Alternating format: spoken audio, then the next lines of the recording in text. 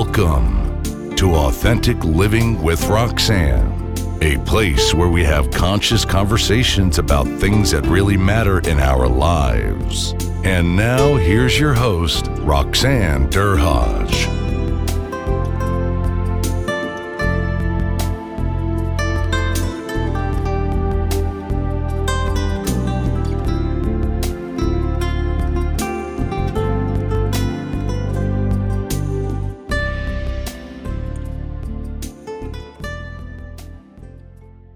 Everyone, it's Roxanne Derhaj. Thanks for tuning in again for Authentic Living with Roxanne. So today I have a colleague, Neha Chatwani, who has graciously given us some time to come and spend with us. So Neha, thanks for coming to chat with us today. It's a great pleasure to be here, Roxanne. Thanks so much for having me.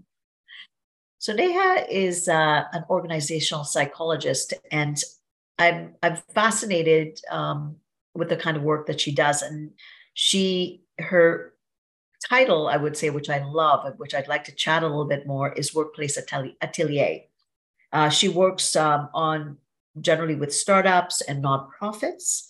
And she's author of Organizational Agility, which I'd again like to chat a little bit more about that book. She does some guest editing with the Peter Drucker Global Forum and also with Forbes. So quite a fascinating cross section of things that you do, Neha. So tell us about this term, workplace atelier. Where did you come up? First, how creative is that? I love it. Thank you so much. Yeah.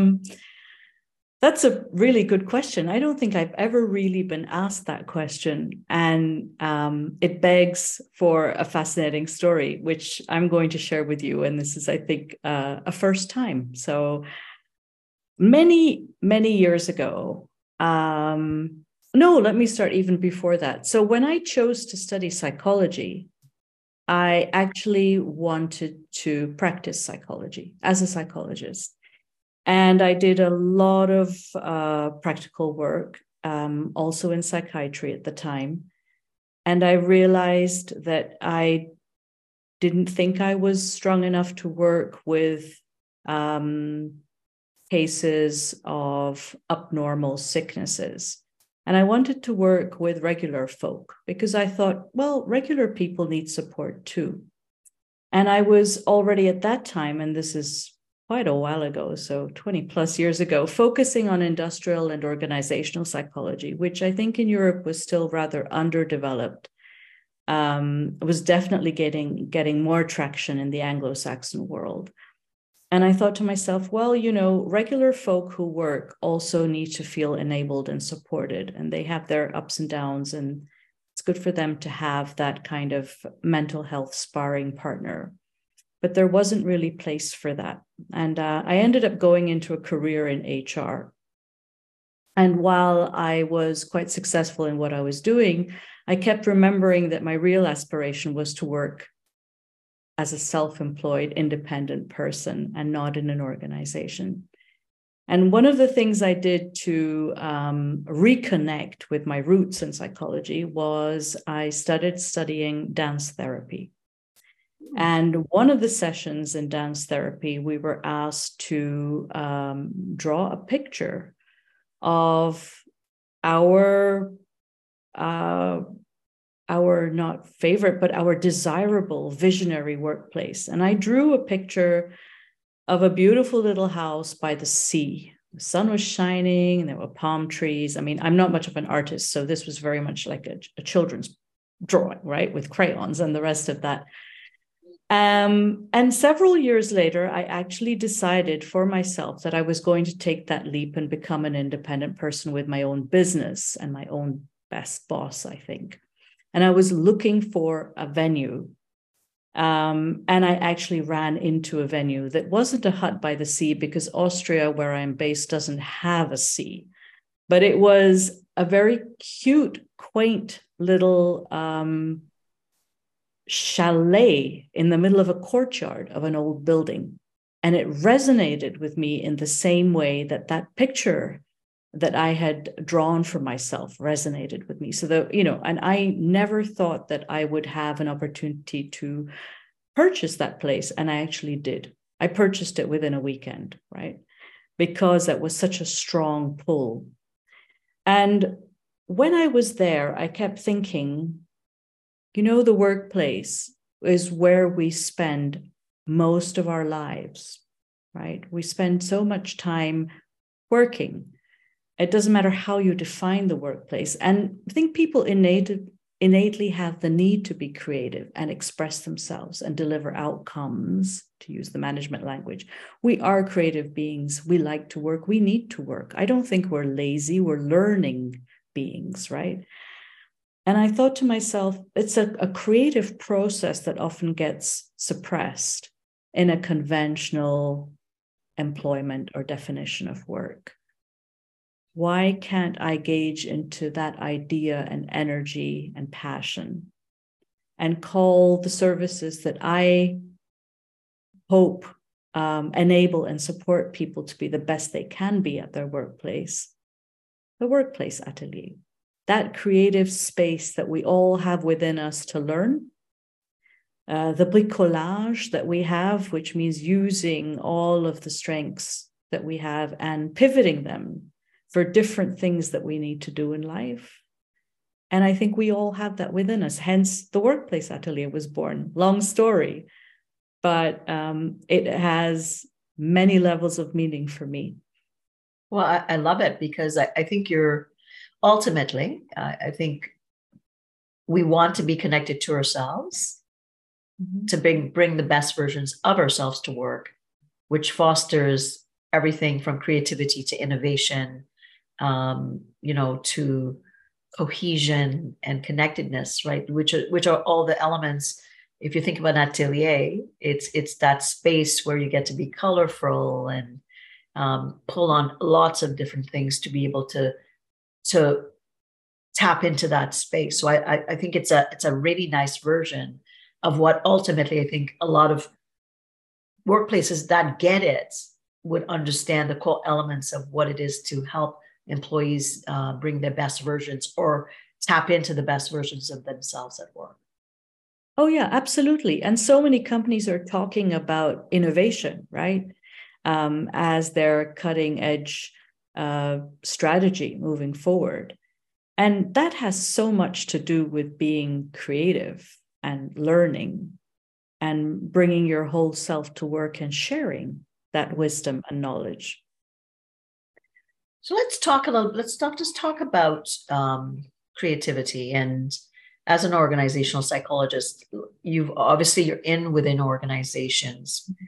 And when someone is reaching out to you, are they already creative, or are they maybe addressing more, I would say, crisis-oriented issues that allows you an inroads that might eventually introduce the possibility of creativity? Yeah, that's an excellent question, Roxanne. I think we both know as colleagues in a similar field that people tend to reach out when there is a crisis situation. And but happily, that's not the only reason people reach out. So I would still say a majority of folks will reach out when there's a crisis. And many of them will say to me, I'm so sorry we didn't reach out before, because we've gone through painful phases which we may have been able to avoid. But I am beginning to see that there is a trend of people and companies and leaders who are beginning to engage with me as an organizational psychologist as a format for learning. So where there is maybe a trigger that calls for, can we bring in somebody who has a different viewpoint, a different lens, who might be able to shed a different light on this issue, subject, idea that we want to put forward? Can we engage with somebody outside of the organization for this? And then sometimes I am approached in that vein. which is a very different kind of a function. So let me give you an example. Very recently, I was asked to participate in a diversity audit in an international setting. And it was the very first time that they brought in not only experts and auditors, but a psychologist as well, to understand more deeply why some of the measures were not kicking in the way they had been expected to. Now, that's a fascinating arena, isn't it? Absolutely. It's like at that point, it's like a playground, isn't it? Like, not because not only are we're not looking at just at KPIs. What are the key performance indicators that would tell us why diversity and inclusion protocols or things that you put in place haven't worked? But to me, it's getting at the root cause organizationally of what, gone are the days, like you said, if you're brought in, hey, let's do a change management day, let's do some stress management training. But, which I often say, yeah, it might be a nice to have periodically, but are you getting right down into what are the true fundamental needs of, say, a subset of a unit or the culture? You're not really getting down. So in that way, I'm thinking, how progressive. Yeah, that was an amazing project. And I think you're so right. I think it's so much about getting down to the assumptions we make, the mindset we have. I work with some amazing leaders who are very successful, and they periodically seek out coaching, as you know, as well, even without there being a crisis, in order to reflect. And I think that's a key word here, right? To reflect on their attitudes and their mindsets and the assumptions they're making in order to gain more wisdom and knowledge about other ways of doing things that they need to do, other approaches. And I also work with some fantastically intelligent people who sometimes cannot grapple that they're unable to deal with their team and the conflicts and communication issues in their team. And this is because they have convince themselves that there is a certain way of managing people and there's a certain way they need to be as leaders, and have forgotten to explore other avenues in this and have not given themselves the space to do so. Right. And when you start to untie some of those assumptions, amazing things emerge in conversations and, massive ahas. And these are highly intelligent people who are absolutely able. It's just giving them the space to have that conversation and to have that learning opportunity. So, well, it's interesting that you said that. So obviously, as me coming from, the clinical end, but also working organizationally for over 20 years. So when I wrote this new book that I'm launching, which is launching this week, what I did is I created an assessment called the AQL, which is basically the authenticity quotient for leaders. Because I wanted them to really drill down into the core fundamentals of why they lead the way they lead in 5 areas: recognition, connection, communication, balance processing, all those areas, because then what is your perception of yourself in those areas? But then ultimately, how are the people around you perceiving you from their lens? And then collating from the assessment with the leader, what's his benchmark or her benchmark compared to what the team's benchmark individually and collectively are of them. And talk about a snapshot where they're able to look and say, wow, I thought I was really good at connection, but in fact, 75% of my team is saying I'm not so good. And why does the disparity exist? And then ultimately we create plans for them to be able to progress along. So reflection is very, very key to your point that you shared earlier. Absolutely, Roxanne. And I'm looking forward to reading your book when we finally get our hands on it. And I think it all goes back to that question that one of our management gurus, I think, and it was also the title of a Harvard Business article, why would anybody want to be led by you, right? It's a question I think that leaders do need to reflect on, and periodically. Right? It's not one of those things where you just tick the box and then move on and do things for another 20 years the way you've always done them. I think the other challenge we have is that the context we are working and living in is changing rapidly and quite dramatically in some places, through the introduction of technology and all the other things that are happening in our environment. You know, we've migrated from VUCA to, I think it's called BANI now. So BANI. Okay, I've not. BANI, and there's the word anxiety in that, which is, well, which by the way, Roxanne, is equally interesting for you to investigate, I think. So yeah, the world is becoming a very very complex place, and the workplace reflects that too. Absolutely. So that when you say that, is it Vani? VANI? No, Bani. It's BANI.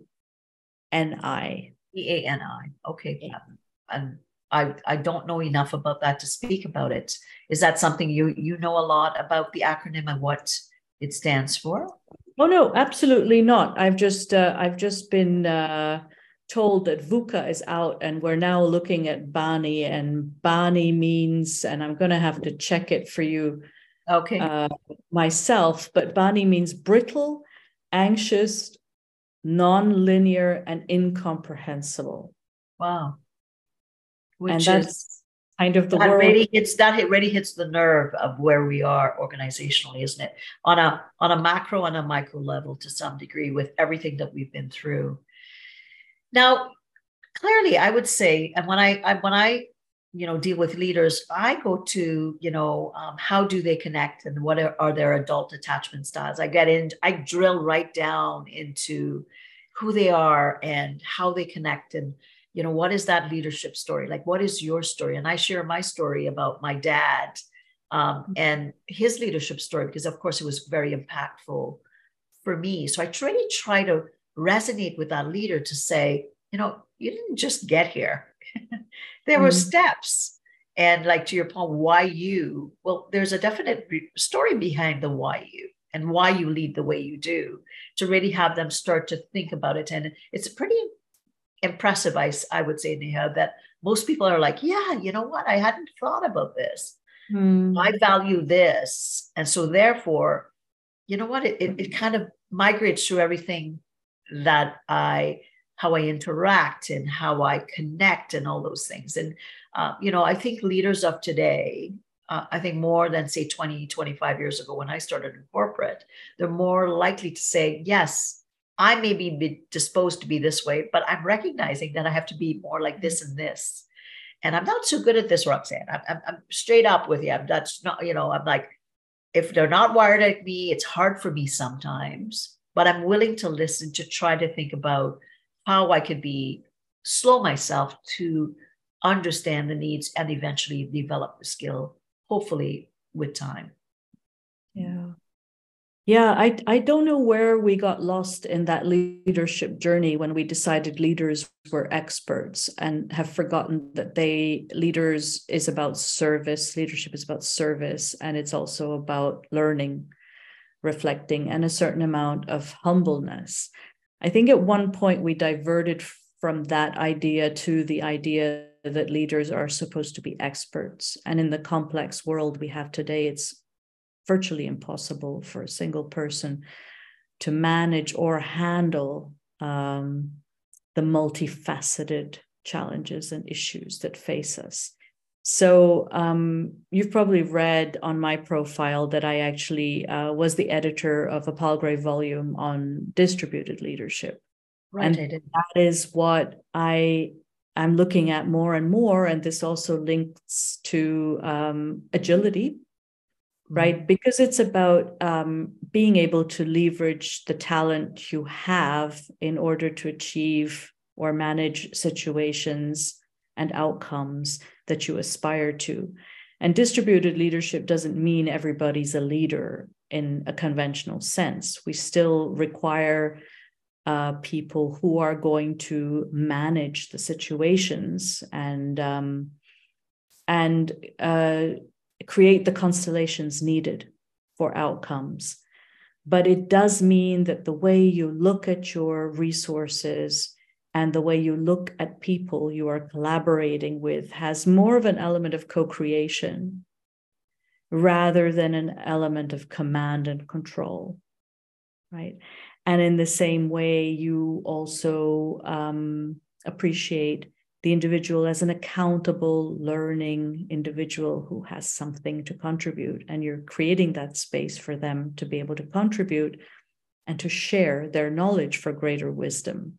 So I often say, and this is less philosophical, it's a bit like a football team, right? A soccer team for the North Americans, who obviously have a captain and everybody has their roles, but everybody's allowed to shoot a goal, right? Because that's the whole point of the game, right?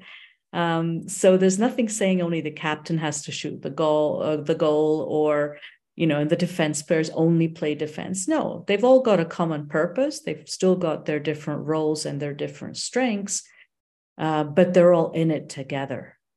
And this is what distributed leadership is all about. And I think we are slowly migrating to a place where this is perhaps more valuable, and certainly takes the pressure off this singular idea of a leader, and emphasizes the social relations in teams and in leadership, and breaks down some of that silo thinking. So it's a new century, Roxanne, and I think it's time to question even the assumptions we make about leaders in general and their role. Which I think, for the leaders that I work with or talk to, oftentimes it's awful lonely at the top, right? And they feel such pressure to keep it all together. But this distributed leadership, I like that concept. I talk a little bit about affinity and alignment, but this kind of almost takes it at a microscopic level to say, okay, well, if Roxanne has the skill to do X, Y, Z, it's okay that she proceeds up and inflects the entire environment. Because at that time, I may be leading for a bit, and the leader may be on my team or vice versa. So what a kind of nice synergistic flow that would create, right? Because, I think on my teams, with my business, there's so many things I'm not good at, Neha, that, if I had to do them, I would fail horribly. And, and I often say to them, if I think I'm doing something really, really well and I'm doing poorly at me, we have that level of trust for them to say, I think we should take you off that. And then, okay, sure. Why? Because I may have done things that they had to redo that they would have done in the past behind the scenes to save face for me. And I'm like, no, that I hire you because I believe in your capacity to help me understand what my role is. So I think I love that approach, because when I was an executive 25 years ago, I had a team around me, and I would often say to them, whoever it was, help me understand how I could get better. And at that time in my corporate structure, I did not get good feedback about that, because they felt that I was being shoulder to shoulder with my team. And I'm like, well, this is how I lead. I don't know literally, how to lead any better, because to me, that made me feel more connected to everyone. And when people were connected, they seemed to, have a better flow with things. But 25 years ago, it was like, no, you're the executive. You lead this team. We need for you to be giving direct messages. So I was, running, oftentimes bumping up against things that I didn't feel very comfortable with. I can really appreciate that. I think that sense of leadership comes from First World War, where people were leaping out of trenches, right? The captains were leaping out of the trenches and everybody was expected to follow. I'm not sure. I think nowadays we also talk about followership, right? And what that really means. How are people effective followers? That's really fascinating that we're actually talking about that in management literature now too. Definitely, the whole idea of 360 broke down the idea of these pyramids, right? Where you're supposed to know everything. And I believe that today, good leadership is about a conversation. It's a conversation. It's a co-creation. It's an engagement. And it's quite worrying. If we were to take this out of organizations in a political space, the detachment of citizens towards their governments and leaders that they have elected is quite daunting, right? And this shows that the conversation has simply broken down, and also the sense of the lack of service, right? Which is what leadership is about. So quite happy that's changed, Roxanne. I don't think anybody would reprimand you for taking that stance today. Well, I was reprimanded back then, but now in retrospect, I said, I often go back to what is my leadership. I said I grew up in Trinidad and Tobago in a little village with a very extended family who were friends and neighbors who became like family. And I would say I was literally raised by the village because it was small and connected. And that's who I am as a person. That's where I live here in Niagara Falls. I live in a little village again, and my connections are still small and very tight. So I think, out of me came that element that I wanted to create that around me as well. But when I ended up in the corporate structure, I was like, okay, I'm bumping up here. They're not wanting this, what the space that I felt comfortable with. I managed as effectively as possible, but now within those structures, it would be different. I would hope a lot different than say 25 years ago. Yeah, it's definitely moved on, but I still think that corporate structures are still rather restrictive, right? There is a sort of this mainstream idea, and I challenge that. I even challenge the idea whether there needs to be corporate culture that sort of ties everybody in, and whether there isn't a better way to weave people to contribute their knowledge and create further knowledge, right? That's the idea. Knowledge is not something you hold on to. Wisdom is not something you hold on to. It's only when you share it that it actually grows. Otherwise, you kind of, you can't nurture it. And it's not something that's so tangible. So, I can think I'm brilliant if I'm, talking absolute rubbish that makes no sense to anybody else, but only to me. That's not really knowledge. There's an element of social relation when it comes to these things. So hence even more important that there is co-creation, right? And this leads to innovation. This leads to agility. And I think that the corporate kind of mission vision, why did the company come about? I get that. But to have these structures, the corollaries and the norms, what I hear, and I love this that you're talking about this, Neha, is like, why not have that be almost like wisdom circles where people identify collectively to inflect how that mission or vision should go versus it being from the top down, right? Kind of corporate governance and, regulatory bodies, that's different when there's compliance, all those things. We get that. That's a different conversation, and certain things have to be in place. But I love, if we almost think like wisdom circles, that's just came to my mind now, which is what you're saying. And then it be those moving concentric circles within an organization where people are openly sharing their wisdom.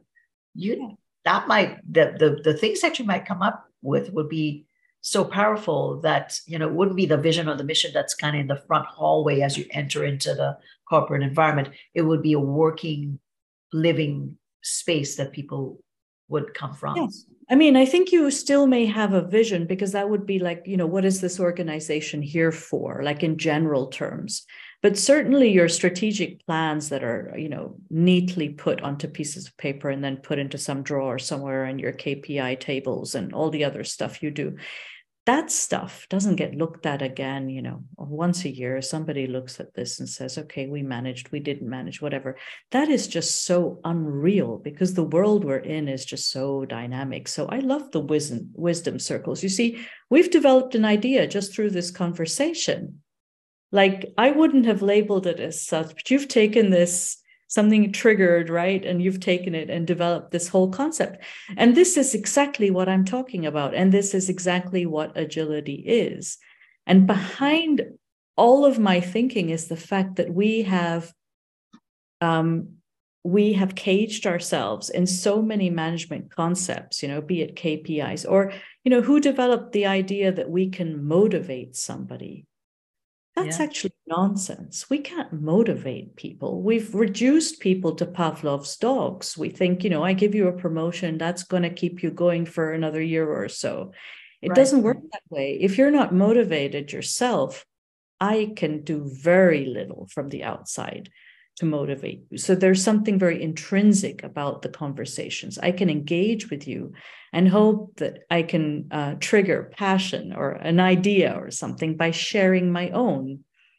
But I can't really motivate you. I mean, it's just, so there's so much in management theory that really needs to be looked at again. And maybe was wonderful in the 20th century and in the 1970s and so on, because the economy was a very industrial, linear reflection of these thoughts.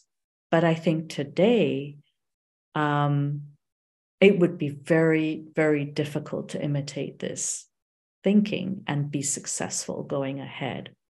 And how many corporations are still running by that, though? Like, I mean, if you think about it, we can have these conversations and you're in organizations and so am I, and we're hearing it, right? To your point, it's not industrial, it's not linear, right? It's deep. We need to de-stratify and the silo, de-silo, I'm going to say, truly to reach people where they're at. And, I think we're coming along, but I think a lot more work has to continue along these lines to meet people where they are. There's a lot of pain in organizations too, which nobody wants to talk about. And I think that even though we can argue that there are many corporations that still work in this way, we shouldn't forget that even dinosaurs have failed. I mean, I can think of a whole series of companies that I have seen fail in the last 20 years that we may have thought, that would not have been possible. I think of the IT world, there was a company called DEC that failed, or Compact, or there are a number of companies that have not succeeded, right? And they were at one point very rich, powerful companies. So there's nothing saying that just being large and doing what you've always done is going to take you forward. So I do actually feel that many companies are looking, many organizations are looking at different ways and are happy to experiment with different methods and tools. The interesting thing for me sometimes is that even in the startup world, there's a lot of imitation of old school management because they grapple to set up something new, and they also need to be challenged. Yeah, that's a good point. I guess there's so much new that they're maybe trying to find some structure so that they're going back to the old.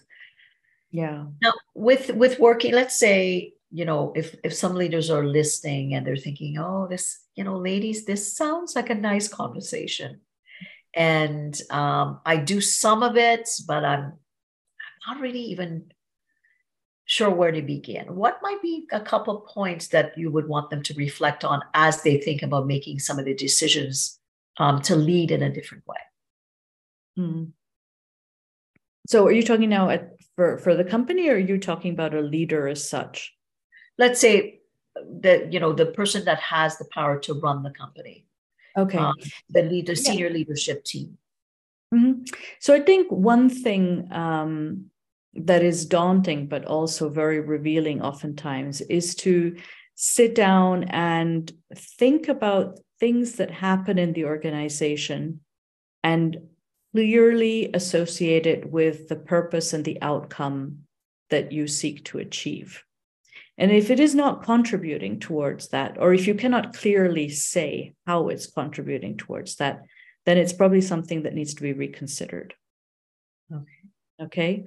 So that goes back to, I think, the story that we all know. We don't know whether that really happened or not, but you probably know this one, Roxanne, JFK going off to NASA, where he meets the janitor and basically says, what do you do around here? And the janitor says, sir, I helped put a man on the moon, right?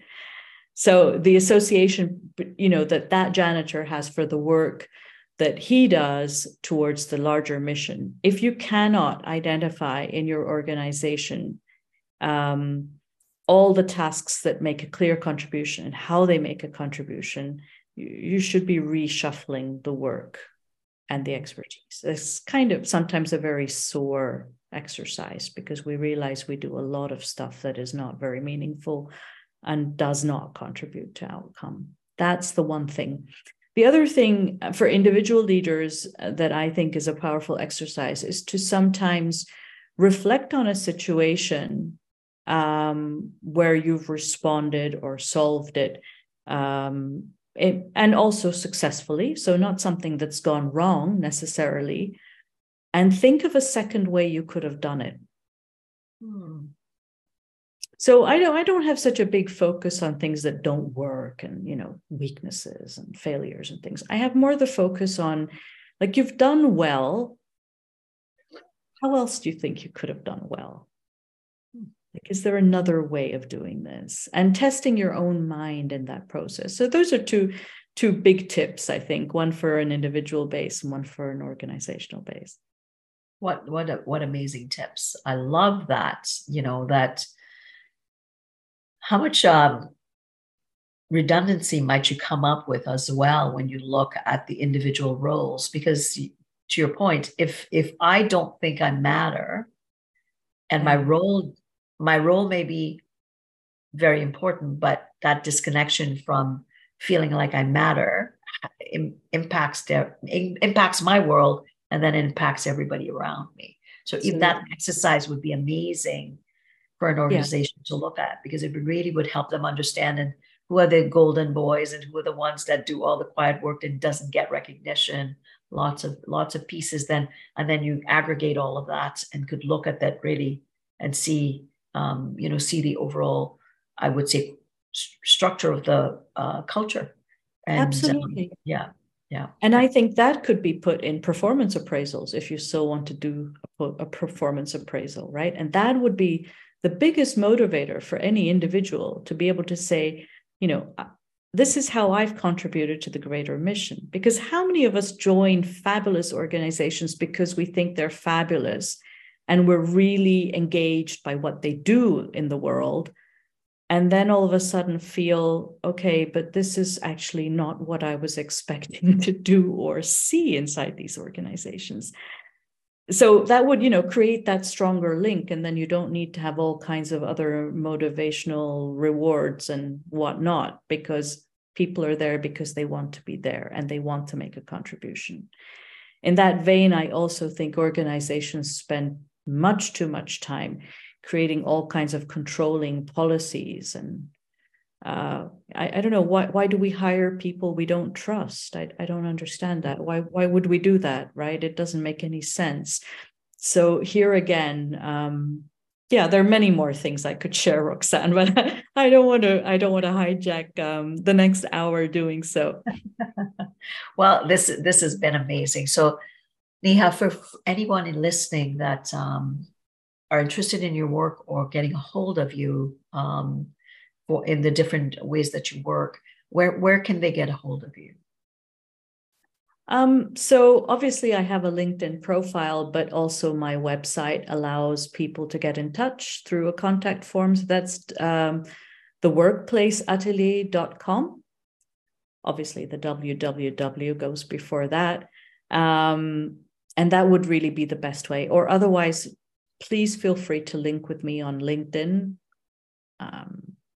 It would be a great pleasure and honor to link with as many people as possible and spar some of these ideas. Well, thank you. So what am I walking away with?